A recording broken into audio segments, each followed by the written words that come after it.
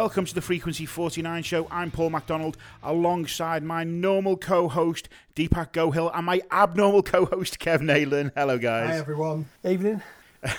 We were so close. The 49ers went into Arizona to take on the division rival Cardinals and left with loss number 8 on the season.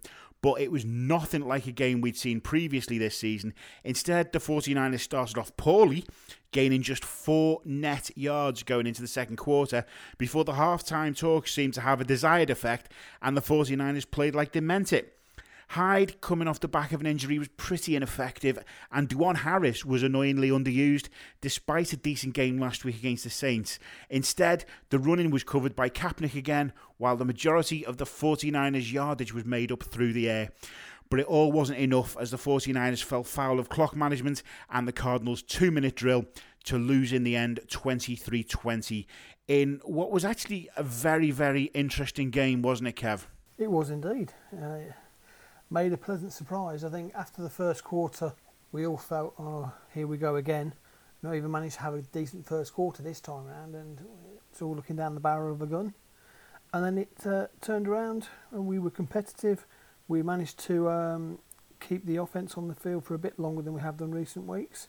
And the defence actually managed to stop anybody getting a 100-yard rushing game. First time in 8 weeks. There's been quite a few changes in what we've seen from the 49ers in this game against the Cardinals. Deepak, what was the biggest change for you? What was the biggest difference between what we've seen previously with the 49ers and what we saw against the Cardinals? Yeah, thanks for asking that question. What was the biggest difference? I mean, I don't know if we actually set about to play any differently than we normally do. I would assume that the players and the coaches would study the film and give it their best shot. I think, certainly from our perspective, what was different is that we actually managed to close out a competitive game. Now, even though we didn't win it, it took a last-second field goal, and when basically Arizona had to do a 2-minute drill to get into field goal range, you sort of knew that they were going to be able to do that, especially with Fitzgerald playing. What was different? Yeah, our defense, again, they spent an awful lot of time on the field, but they pulled it out. They seem to have that little bit of extra stamina that perhaps hasn't been there in some of the other games that have stayed close before the chasm has widened, and they kept it close for the offense. I think, a loss is still a loss, but, you'd have to be extremely cruel not to take something from this game. The game day thread that we had running was extremely busy. All sorts of emotions going on between, as Kev, you said, oh no, here we go again, as we're going through the first quarter. Third quarter, we still didn't score a touchdown. But then the fourth quarter, the 49ers really sort of came alive, didn't they? We saw the offense maintaining drives, moving the ball down the field and taking time off the clock, which in turn gave the defense some time to rest. Stats-wise, Kaepernick was 17 of 30 for 210 yards and 1 touchdown.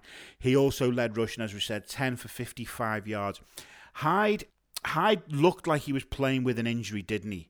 He was 13 attempts for 14 yards. So you're looking at more or less 1.1 yard per rush. That's not the kind of numbers that we expect from our lead running back, is it? No, his productivity was very, very low, and I think there were signs to suggest that he was quite sluggish. I think, again, when you mentioned the game day thread, we sort of touched upon it in there that there was a pass in the end zone that Kaepernick had thrown, and I think it was overthrown slightly, okay? But I do think that he should have caught that. It was a catchable ball, and yes, Kaepernick didn't put any touch on it, but I think our receivers and backs would be idiots if they were guessing that Cap could put a touch on his throws, because he can't. He's a bullet passer. Dan Marino never threw with a touch. That's not a criticism on Cap. I think he got the ball out there. It was in a catchable position, and Hyde didn't make the play. And when I saw it the first time around, I was quite disappointed, because I thought he didn't hustle enough. He didn't want to catch that ball badly enough, and he just let it go. And what hurt me the most is that it's not often we get an opportunity to to make that sort of play count for 7 points, and we passed it up when Hyde sort of gave it up. Sorry, So a little bit disappointed, but it could well be that he isn't 100%, and certainly his productivity of 1.1 yard per carry suggests that not everything's well. Certainly not what we were expecting. Time of possession, we know, has been an issue through this season, with the 49ers offense spending far too little time on the field and the defense spending far too long.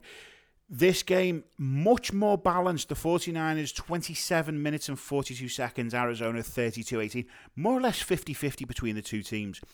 One of the big issues for the 49ers yesterday, we're recording this Monday if you're listening to it on any other day of the week, but one of the big issues that raised its head in that game against Arizona were the penalties. Kev, 9 penalties, 100 yards. And the timing of some of those penalties really hurt the 49ers, didn't it? Yeah, and it's more about the timing than anything. Because 2 consecutive plays, we went from a 1st and 10 in a promising position to a 1st and 30. Yeah. And it's just, at the time when you're trying to get momentum, the penalty just kill it at the wrong time. Because still, 9 for 100, that's kind of average for the amount of penalties that most teams get in a game. It's just where they happen and when they happen that seems to slow us down. Kev, would you say that penalties are avoidable per se? What I mean by avoidable is that, to me, penalties, like when you give one up in a critical part of the game, it's not just us. There were other teams like the Steelers. They lost to Dallas yesterday on account of a completely unnecessary face masking penalty. They got away with one, so they thought they'd try it again. And I do think that there is a lack of discipline, and we blame Balky and we blame Jed York and everything else. But do you not think Chip Kelly needs to keep a tighter rein on these players and make them disciplined, because those penalties hurt us a lot? Yeah, and we've been doing it earlier in the season. So I think we're still the least accepted penalties of any team in the league. But yeah, we just need to, because most of it's just like lapses in concentration. Yeah. It's that piece, and yes, we notice it a lot because we're following the 49ers. But watching a lot of the other games, the amount of boneheaded penalties from players, you just think, what on earth are they doing? It's like they've never watched a game tape before. It's like they don't know what the rules are.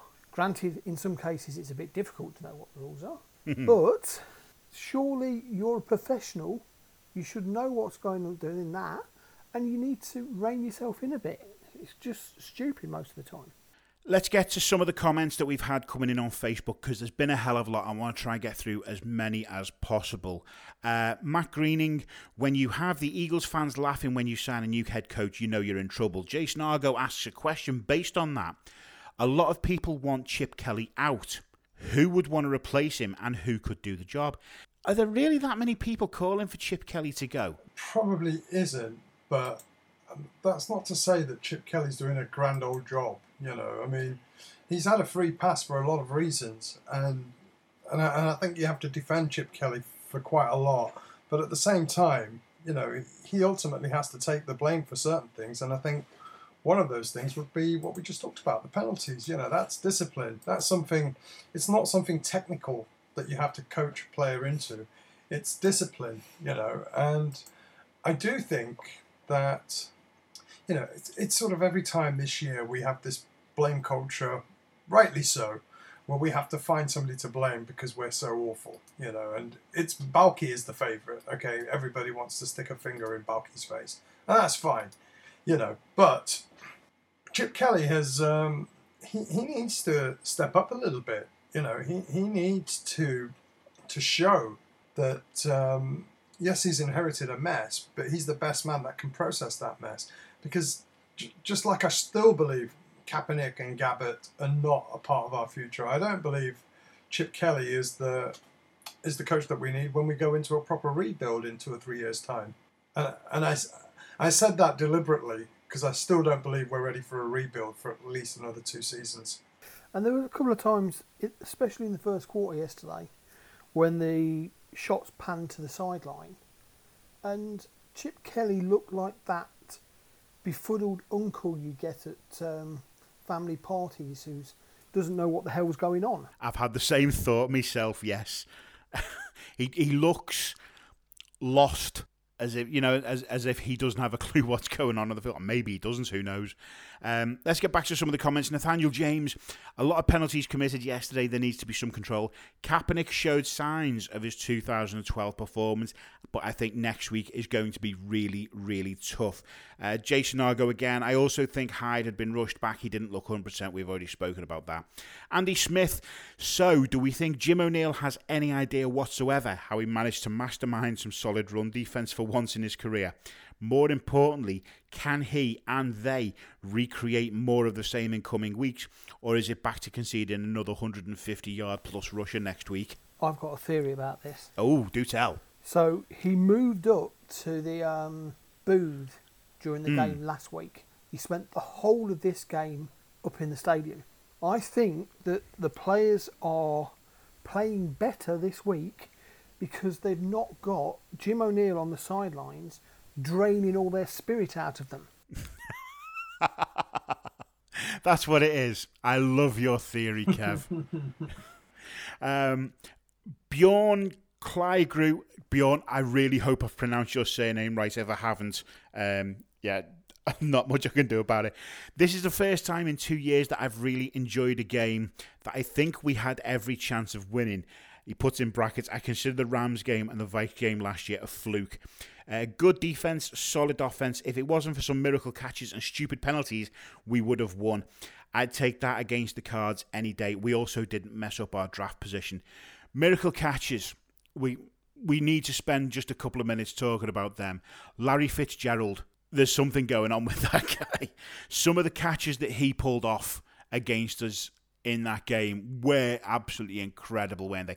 Proper fingertip in-flight catches. Well, the commentary team said he's on his way to Canton, and whilst I think the bar is actually quite low to get there, like unlike previous years, he deserves to go. He is a Hall of Famer. He's had a superb career, and he's taken that team to where they are today. So can't really complain about being turned over by Larry Fitzgerald, can you? No, and the thing being is, he didn't even make some of the best catches. So I think the two best ones that I saw in the game, including the one late on, came from Floyd. Yes. I don't know. The Larry Fitzgerald catch where we thought he'd possibly broken his ribs was a pretty good catch, and then the one where we thought he'd broken his neck but he went off with an injured knee instead. They were pretty decent catches. Yeah, well, I think there were two of the Floyd ones I thought were especially impressive, and that's what I think Nathaniel was on about. Is that there were some really high quality catches, and then you look at perhaps there were a couple that we didn't catch particularly well. Yes. There was one, a Torrey Smith one. Yes, it was a little bit low, but that was an easily catchable ball across the middle with room to run. Agreed. And Hyde didn't make a full effort, probably because he's not fully fit and he shouldn't have really been playing. But that one in the end zone, that was a catchable ball. It was. Yes, it was.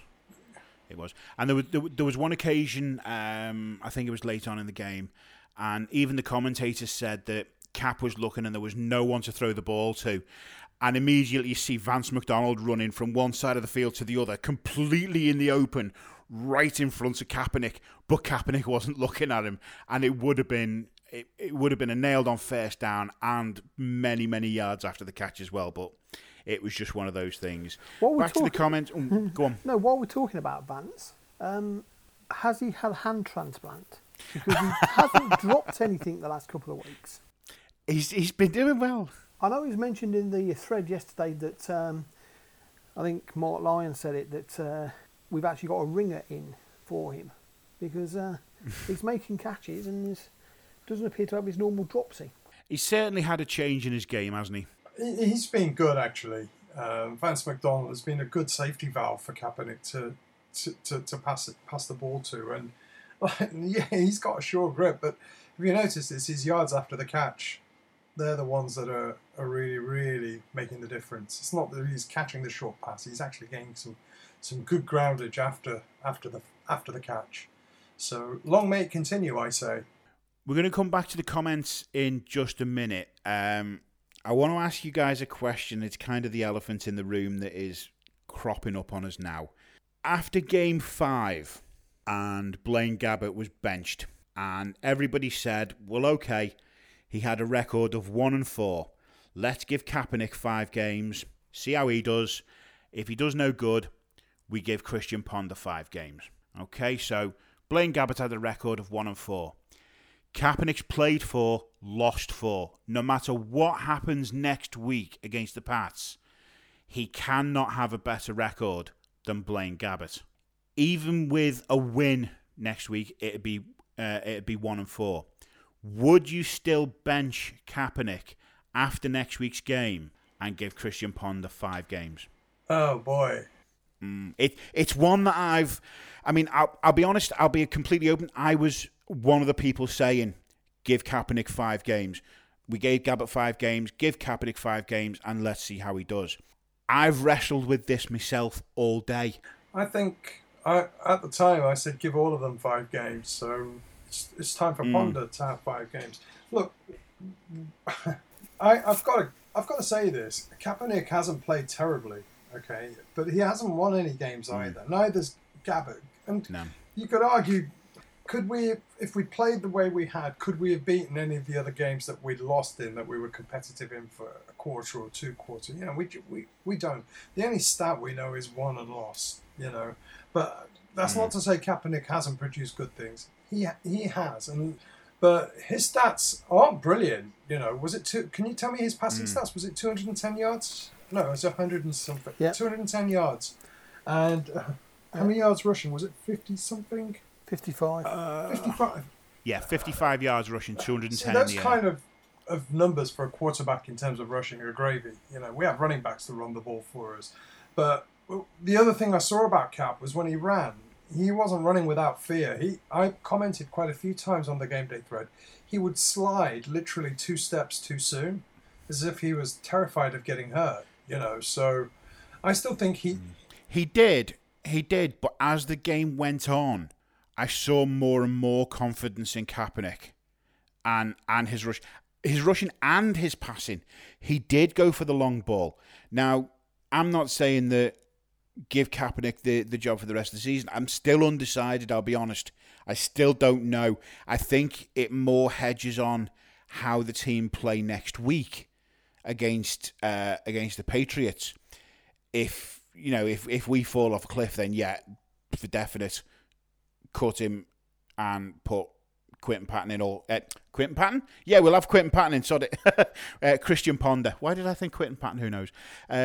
But we've seen a gradual progression in Kaepernick. Like you say, it's not like he's been bad. He's not been perfect by any means, but he has got better and better with each game. Whereas with Blaine Gabbert, he tended to get worse and worse with each game.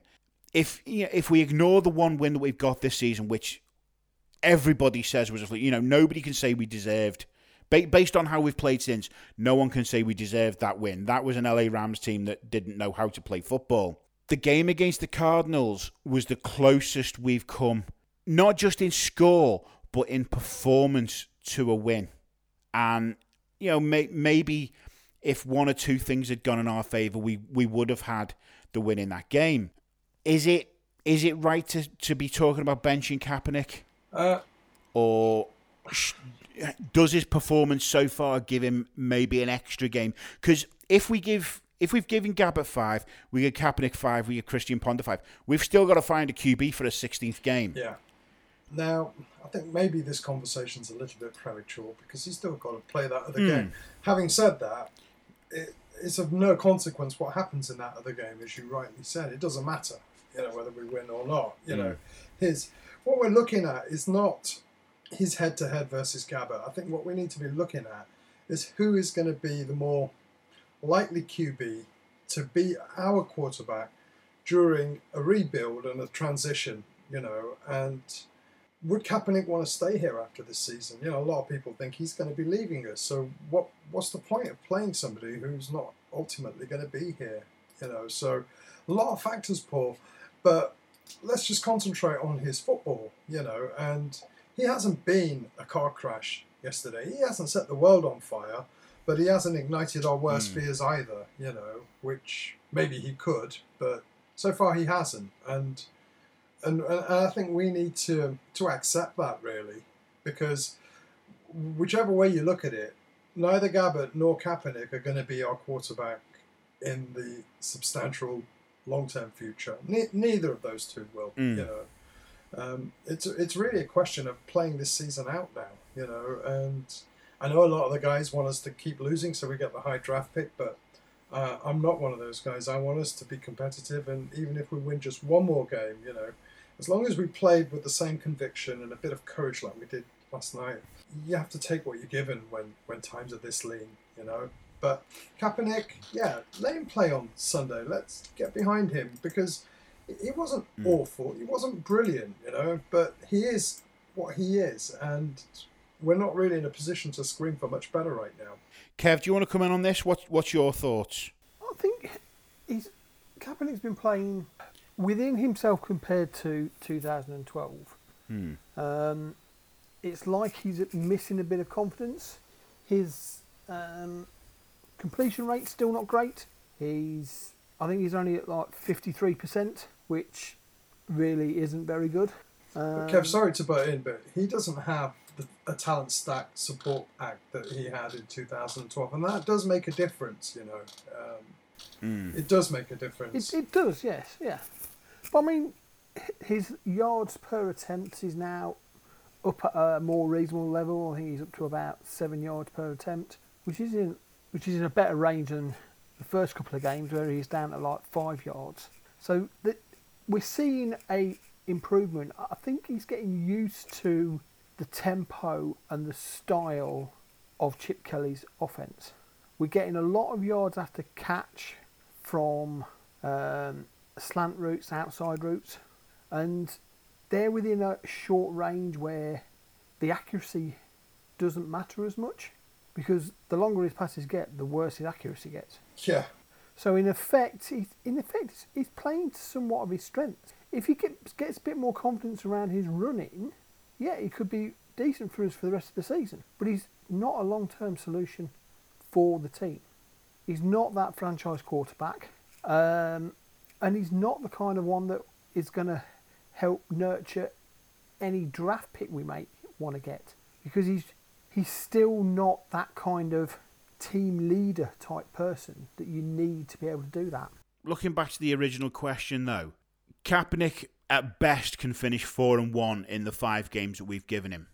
At worst, he can go 4. He can finish 1-4. Sorry, in the 5 games we've given him. At worst, he can go 0-5.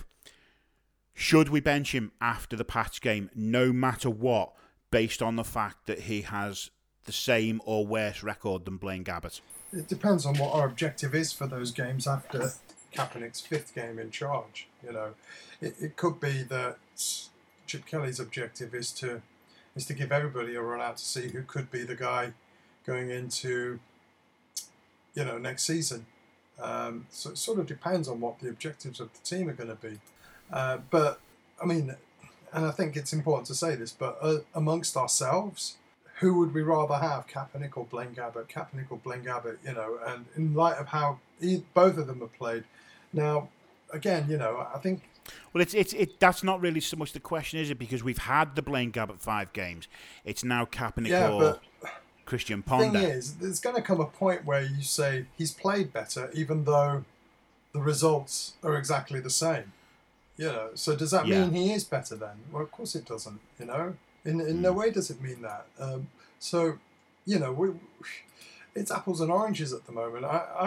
I'm glad that Kaepernick is improving, because I think, if anything, we could get more for him should he choose to leave. You know, he may not want to be here, so we need to get as much as we possibly can from this fella. Yeah. But yeah, I don't know, mate. It's a tough one. It is.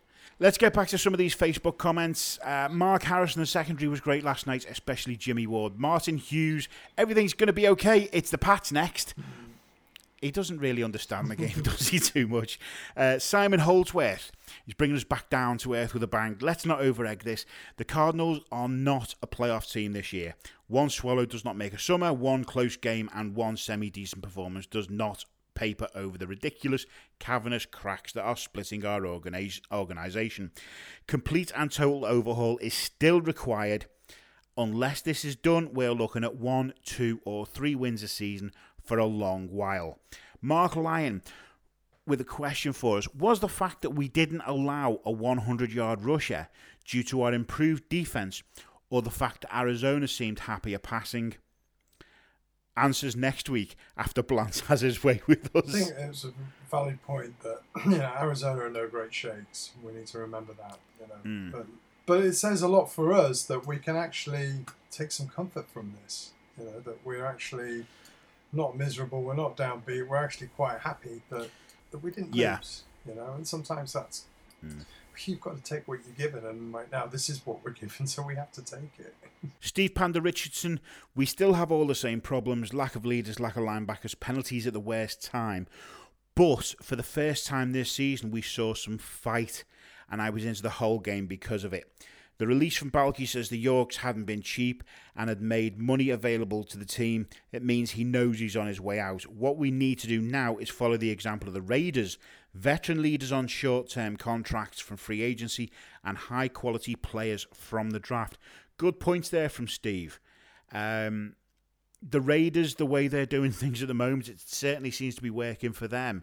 Should we be following their example and bringing in veterans to lead the team? Because we are without leaders, aren't we? Let's face it.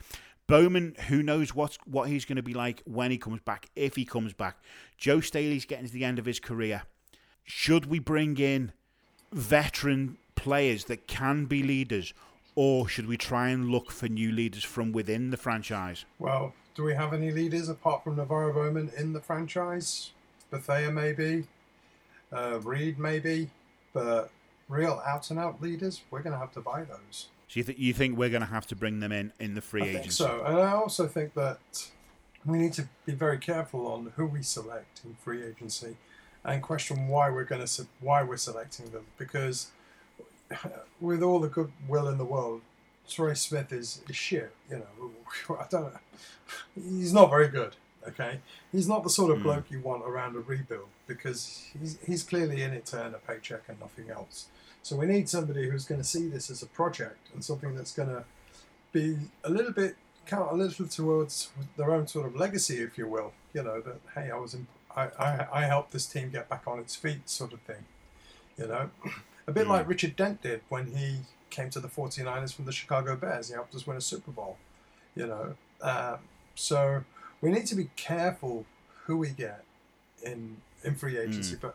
We are a young team. We've got a ton of draft choices. With the right general manager in place, a lot of good things could happen.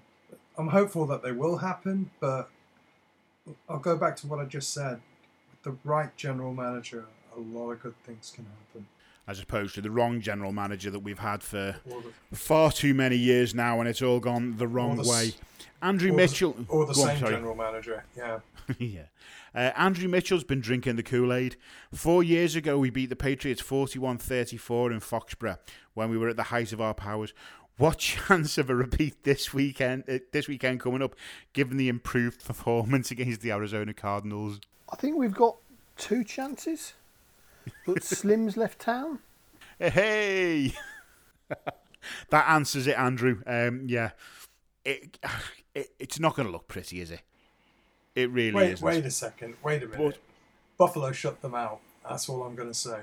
They didn't shut Tom Brady out. They shut the New England Patriots out. And we were in a competitive game with them for large periods. So, Deepak, you've been on the Kool-Aid as well. That's what you did on Wednesday's podcast when you changed my mind from... Yes! I'm still coming to terms with that, lads. Yeah, but don't you feel better having done it? I want us to win every single game. I really, really do. Of course you do. Truly do. Of course you do. Back to normality. Mark Lyon.